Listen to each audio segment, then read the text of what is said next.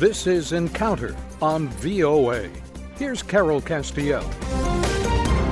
Welcome to Encounter on the Voice of America. On this U.S. Politics edition of the program, U.S. President Joe Biden announces his re-election bid. The deadline nears for raising the United States borrowing limit or debt ceiling.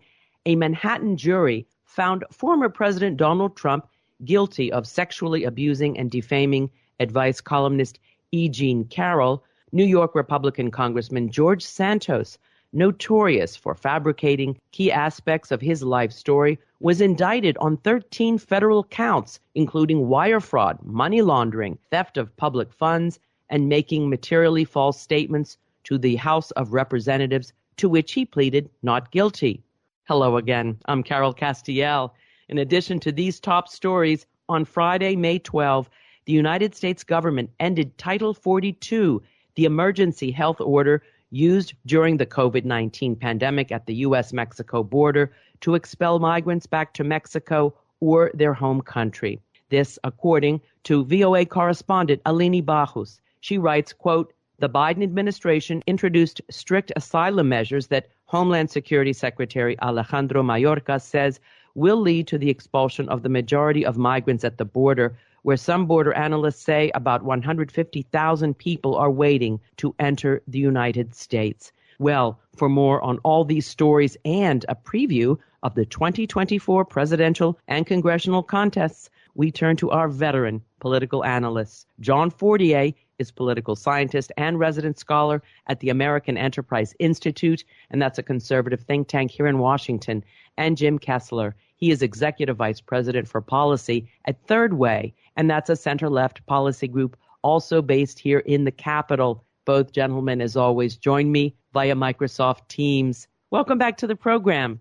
Thank you, Carol. Great to be here. John Fortier, let's begin with you, and let's start with the debt ceiling negotiations. I mean, we are on the verge of a possible default unless the White House and Congress can reach agreement on raising the debt ceiling. Historically, both parties have raised it without conditions to pay bills we've already incurred, not future commitments. However, as you know, the Republican-led House of Representatives wants to extract some major concessions that would potentially undo many of President Biden's key legislative achievements in return for raising the debt ceiling, which we are fast approaching. So we know that negotiations are underway between the White House and Congress, Senate, and House of Representatives. Where do things stand, and what do you expect will eventually occur, John? Well, we are facing a debt limit deadline. It's not exactly clear what date that is. It could be as early as early June or through some of the summer. So we are really getting into the end game where negotiations are starting to happen. They literally have begun. I think a big news story this week is actually that House Republicans and Kevin McCarthy, the Speaker, have come up with a plan, and they passed it through the House. And many people doubted that they would be able to do that they'd be able to control their small majority. Of course, Democrats are still mostly holding the position that they want to clean debt ceiling. I think there's been a little bit of an opening from the president that there'll be some possibility of negotiations. I think there will be negotiations. But, I do think that's a significant fact for the new speaker, who really has been able to hold together this narrow majority and put a plan on the table. There is literally a plan that has passed through one house of Congress, which will raise the debt ceiling. Now, at the end of the day, I expect a deal will be different than what Republicans want, and that may lead to some very difficult moments for the Republican majority as well. But I think we've got a place where we're going to have negotiations. At the end of the day, I think there will be a lesser package, one that probably has more things the Democrats would be happy with. Right now, it's a set of Republican cuts that they want to see. The other point about the Republican position is, we are in a place with high inflation. Yes, maybe coming down a touch, but high inflation and very high deficits and long-term debt. And the idea that we would simply raise the debt ceiling without thinking about this or having part of that conversation, I think that's something that Republicans have made and been successful in a way that people did not think they would be. Jim Kessler, as John Fortier says, the Republicans did pass a bill to raise the debt ceiling. It includes a lot of unfavorable cuts. That is, according to Democrats. That is somewhat of a success for House Speaker Kevin McCarthy. On the other hand, nobody really believes that bill will go anywhere in the Senate. And of course, the White House, it's sort of like dead on arrival. Nonetheless, where do you think things stand right now, and how do you think they will play out? I expect that we will be able to pass a debt ceiling increase before we breach a debt default disaster. I think there'll be more drama along the way. I mean, if this was a play, I think the passage of the House bill meant we were through Act 2 and now we're beginning Act 3. One of the things that has made me optimistic this week is a list of the negotiators, the staff now who are negotiating, has just been released from all of the offices, the president, Schumer, McCarthy, McConnell. They're the kind of people you put in the room when you want to have a deal, not the kind of people you put in the room when you want to continue to fight. So we had a period of divergent proposals and divergent thinking and a lot of political, I wouldn't say gamesmanship, but maybe upsmanship. And now there's the point where we've got to circle around on the deal. I agree with John Fortier. The deal will mostly favor Democrats. It will have some modest spending cuts in there, some modest changes in some government programs, a few cats and dogs. But I think this is a negotiation that Democrats will feel that they have won. All right, gentlemen, to be continued. We'll be watching that. Let's move on to another very important, serious story, the end of Title 42, John Fortier. I'd like you to talk about the significance of this and what you expect will happen. You know, this is immigration reform is essential. But as Jim Kessler said at these microphones, there's so much politics involved in wholesale immigration reform, which most people on both sides of the aisle probably agree should be done. But what does this mean, the end of Title 42, and how do you think the Biden administration is handling this important juncture? Look, I think this is a real political difficult spot for the Biden administration. The polling shows broad swaths of the American people are really not happy with their performance on immigration. The parties are very divided. A simple point is both the Biden administration coming into office, which basically opened up the impression, I think, among many people that the border was going to be more generous and people would come. So numbers are up significantly. But this particular policy, which relates to COVID, is essentially it allows us to turn people away more directly because of contagion or a pandemic ending, means that there's going to be a lot more pressure on the border. People are waiting and are going to be able to come in. Now, the Biden administration has responded with some policies, some of which are pushing back on this and making it a little more difficult, although some of them also making it more generous. You know, I think they're in a difficult spot because most of the Democratic Party has become much more strongly pro-immigration. Most of the caucus in Congress, with the exception of a few border representatives, Democrats, and Joe Manchin, are not really looking forward to pushing sort of harsher measures. So while it's true, one could talk about a grand deal between the parties, which is very hard at this point because they're very far on things. There's an immediate issue here, and I don't think it's going to get better. And I think the administration is really struggling to find a solution to this, and one that their party is not happy with. So again, I think this is politically a real tough spot for the president, and it's hard to see it getting better in the near future. A political tough spot for the president, Jim Kessler. How do you see the ending of Title 42, which is understandable? It was an emergency measure. Nonetheless, we have migrants waiting at the border. And on the other hand, there's a process for asylum. It's not going to be easy. How do you think the Biden administration is handling it right now? Well, it is a tough spot for them. And if you look at the pictures, it just looks very bad. It looks very bad for Biden politically. And he's a lot tougher on the border than most Democrats in Congress. If you look at the two parties in Congress, Democrats see these pictures of migrants and they see a humanitarian crisis. And Republicans in Congress see those pictures of migrants and they see invaders into the country. I mean, that's how polarized it's gotten. Now, I think most Americans see something very much in the middle. A feeling of empathy towards the folks trying to come in, but also wanting a strong border, not wanting chaos, wanting order. A solution is actually not that difficult, but passing a solution through Congress really is. And for Republicans in Congress, having chaos at the border, it serves their interests politically a great deal. And I don't mean that as a criticism, because politics is politics.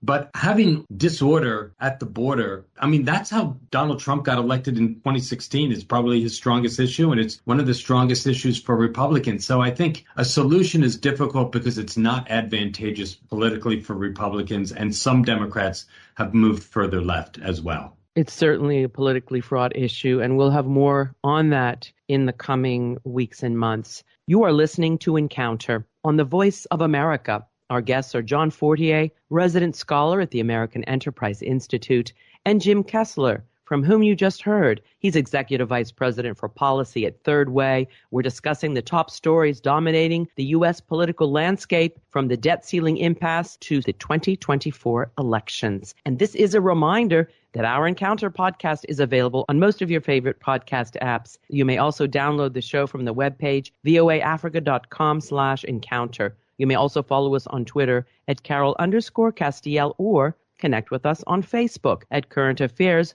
with Carol Castiel. Here's a shout out to a loyal listener and Facebook fan, Masid Atesh from Kunduz, Afghanistan. If you want to hear your name and home country on the air, please send an email to encounter@voanews.com or like us and leave a comment on our Facebook page.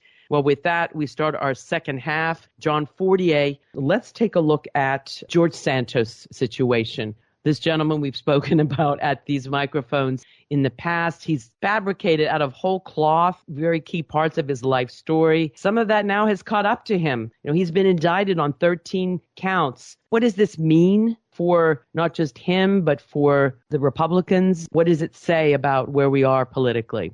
George Santos has been in trouble since shortly after he was elected, and people started to realize how much of a fabulous story he'd been telling about his life. He also has some legal troubles and literally has been indicted. I think the big picture here is that George Santos is never going to be reelected. The Republicans aren't going to want to see him run again. They'll run against him, and Democrats may win that seat back in the next election. But there's a bit of a push, and I think, of course, it has political overtones where Democrats will like him to be resigned or leave Congress or be kicked out on an earlier basis because they might pick up a seat. And that, I frankly think, is not going to happen, or at least not in the near future. The policy, broadly speaking, for members of Congress is, yes, if you're indicted, there's some consequences. You lose your committees. But kicking somebody out of Congress, forcing them to leave, is an expulsion, which takes a supermajority. Both parties would have to agree. And we've seen members of Congress really stay in place under these circumstances until either the actual conviction or very close to it. So I don't foresee anything happening. I'm not knowing exactly how long this trial will take. But here we have a member of Congress who's essentially disgraced, can't win again, but probably isn't going to leave Congress, at least in terms of his being able to vote on final passage of things in the near future. And most of the battle about whether he should or not is political, to see if one can gain one more seat earlier than they might. Well, Republican House Speaker Kevin McCarthy said about George Santos, quote, "I think in America you're innocent till proven guilty," close quote. He has a very narrow majority, Jim Kessler. He needs every vote, even that of a criminally indicted member of Congress. Nonetheless, we know, too, that many of his fellow New York Republicans have called on him to resign much earlier after the history of fabrications were revealed. Now he's been indicted. What say you? Well, this is now where Kevin McCarthy's in a tough spot because he needs George Santos's vote, and George Santos should be expelled. Kevin McCarthy's quote is buying time. He's relying sort of on a technicality to keep him here. It's an embarrassment for the Republican Party that he's there, that he's going to be the deciding vote on things. I understand that if he leaves, a Democrat is likely to win that seat, so it makes it harder for Kevin McCarthy. But I also believe that there is a long-term problem that Republicans have that includes election denial and sympathizing with a lot of the January 6th rioters and other conspiracy theories. And there needs to be a point where one of the leaders of the Republican Party, particularly in the House, shows some principle. And principle generally means doing something that's not in your immediate interests. And I think Kevin McCarthy would do himself and his Republican caucus good by getting rid of George Santos now. Probably not going to be happening. Nonetheless, let's move to another interesting topic. I don't think there's one show, John Fortier, that we can record or broadcast without mentioning Donald Trump, and this is no exception. And so, as I said in my introduction, I think we were at these microphones last time Donald Trump was indicted in New York on criminal charges. And so now he was found guilty by a Manhattan jury in a civil suit of sexually assaulting and defaming writer E. Jean Carroll in a department store in the 1990s. She accused him of rape. That was not part of the finding, but nonetheless, he was found guilty of sexually assaulting her. What does this say? Does this have any impact on his viability as a Republican candidate for the nomination in 2024? Talk about the implications of this and, of course, the other pending legal issues facing him. Well, broadly speaking, there are a number of legal avenues, some of which we probably even forget about because there's so many potential and real cases that have been brought against Donald Trump. I will say the initial indictment that came from the Manhattan grand jury is one that stirred up, I think, the Republican Party for Donald Trump. Just a real fact of this election is that Donald Trump, and I think it's somewhat natural in politics, is going to get more loyalty from his following if he's seen as persecuted and gone after. And so I'm not sure that this verdict, which is going to be appealed, which is a civil suit, is going to really hold a lot of memory for many Republican voters. Arguably just the opposite. I think just where we are today, as opposed to where we were a few months ago, Jim has always been strongly believing that Donald Trump will be the Republican nominee, or almost guaranteeing it. I guess I'm a little less so, but he's in a stronger position than he was a couple months ago. The alternative is perhaps Governor Ron DeSantis can coalesce people around him and fight for some of that vote, and that still is a possibility. His polls are down a little bit, but he's still potentially a strong alternative. But Donald Trump is the more likely Republican nominee, clearly the front runner. There might be another alternative. And all of this legal work is not hurting the president in the short term. Again, this is a Republican primary, a fight among who will represent the Republican Party. And Republican voters aren't worried about these things as much as they think much of this is there to bring down Donald Trump, and they should rally around him and against Democrats who they see as behind many of these stories. Well, Jim Kessler, all of this was on full display during a tense CNN town hall Wednesday when they hosted former President Donald Trump, who further dug in on his lies about the 2020 election. He downplayed the violence on January 6, 2021. And with regard to this verdict in a civil lawsuit, he repeatedly insulted a woman in response to a civil jury's finding this week that he was, in fact, liable in sexually assaulting E. Jean Carroll. The moderator, Caitlin Collins, had a lot of trouble struggling to fact check his myriad misstatements in real time. So again, it seems like the more he doubles down on lies and these types of allegations against him and actual findings of wrongdoing, it seems to simply, as John indicated, rile up and excite his backers. But this might work in a primary election, but not necessarily in a general. What would you say? I don't think this has helped him in a general election. I think he's almost unelectable in a general election. If it is a head-to-head with Joe Biden, there's a very likely possibility that there's a third party in the race, in which case I think Donald Trump is an almost certain winner. I do believe Donald Trump will win the nomination, as I've said before in the show and as John Fortier pointed out. But one of the reasons is because of the behavior of the other candidates that are running against him. And the guilty verdict that happened up in New York, that matters in a Republican primary when your Republican opponents take advantage of it and make you pay for it. For example, if Donald Trump was not the guilty person, but someone he was running against was, he would say, America is not going to elect a convicted rapist in a general election. That person can't be our nominee. Well, I haven't heard anybody who's running against Donald Trump say anything close to that. And that is the type of attack that you have to make on him relentlessly in order to win. You're in a gunfight, you need to bring a flamethrower to beat this guy. And I don't see anyone who's willing to do that. So yes, I think he'll be the nominee. Jim brought up a gunfight, and I failed to mention the horrific mass shootings that we've witnessed just since you both were at these microphones the last time. But we will discuss that on another program. Unfortunately, that's going to be another contentious issue, gun safety legislation, in light of these horrific shootings that we've seen. But as we close, John Fortier, I wanted to perhaps continue on prospects for 2024. You've mentioned many times Ron DeSantis. He actually hasn't announced that he is running, but it's very clear that he probably will.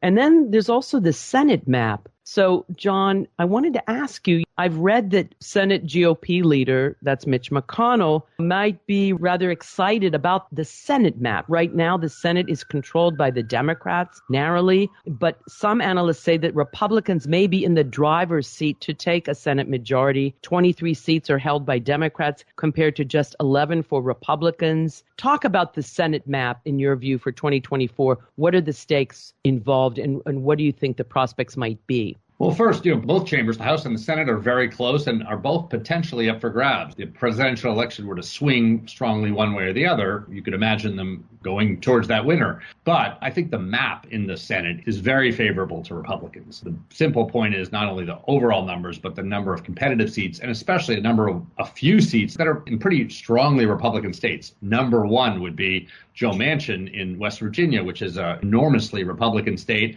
And you have the news of the governor, Jim Justice, getting in the race. That makes that race even more difficult for Democrats. So I think that the map looks good. Sometimes when you get closer to the election, the overall atmosphere or some of the candidates and some of the underlying races don't pan out as well as they are. But hard to see Democrats being able to pick up any seats, and Republicans with many good prospects, especially a few very, very good prospects, and potentially a map that even expands more to 4, 5, 6 type seats that might be attractive to Republicans. And so a reasonable chance for them to take the Senate if the atmosphere is neutral. What about the House of Representatives, John? Look, I think the House is so close that a little wind blowing in either direction could make the difference. So I don't think there's any structural advantage really for either party particularly. And we're going to see some redistrictings in some states. It's a little complicated to know exactly what the district's going to look like. But I guess I would say if we have a very close election and we have a very close House, well, you could almost flip a coin and see if it goes one way or the other. But if the wind is blowing strongly in one party's direction with the presidential election, well, that party's likely to move a few seats in their direction. But close race in the House, Senate with a better map for Republicans. Jim Kessler, a close race in the House, but of course a better Senate map for Republicans.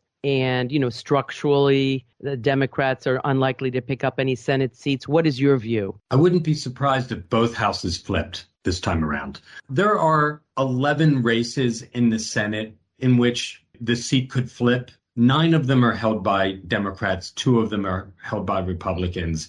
Look, Democrats have very good candidates in all of those states, but some of these states are really tough. Montana is tough. West Virginia is tough. Arizona is going to be tough because it's possible it'll be a 3-way race. The Democrat Kyrsten Sinema is going to run as an independent. There's a Democrat who's going to run as well. I think if Sinema was running by herself, she would win that seat. But in a 3-way, that could go Republican. The House, there are several seats where I think Republicans, I wouldn't say got lucky, but they overperformed. They may not be able to overperform in a presidential year. So I think there's a slight edge for Democrats there. But nail biters on election, probably President, House, and Senate. Talking about the top of the ticket, John Fortier, as I said, we now know that President Biden is running for re-election. We think, but we never know, if former President Trump will be the Republican nominee. Both are older gentlemen. Particularly the age of Joe Biden has been mentioned as problematic, a potential liability. How do you see Joe Biden in terms of his prospects? Can the Democrats overcome this question about his age? Joe Biden is strong within his party. He's going to have minor opposition, which will not affect him being the nominee. But he's weak overall in the sense of his overall job approval. Really not very good for a president.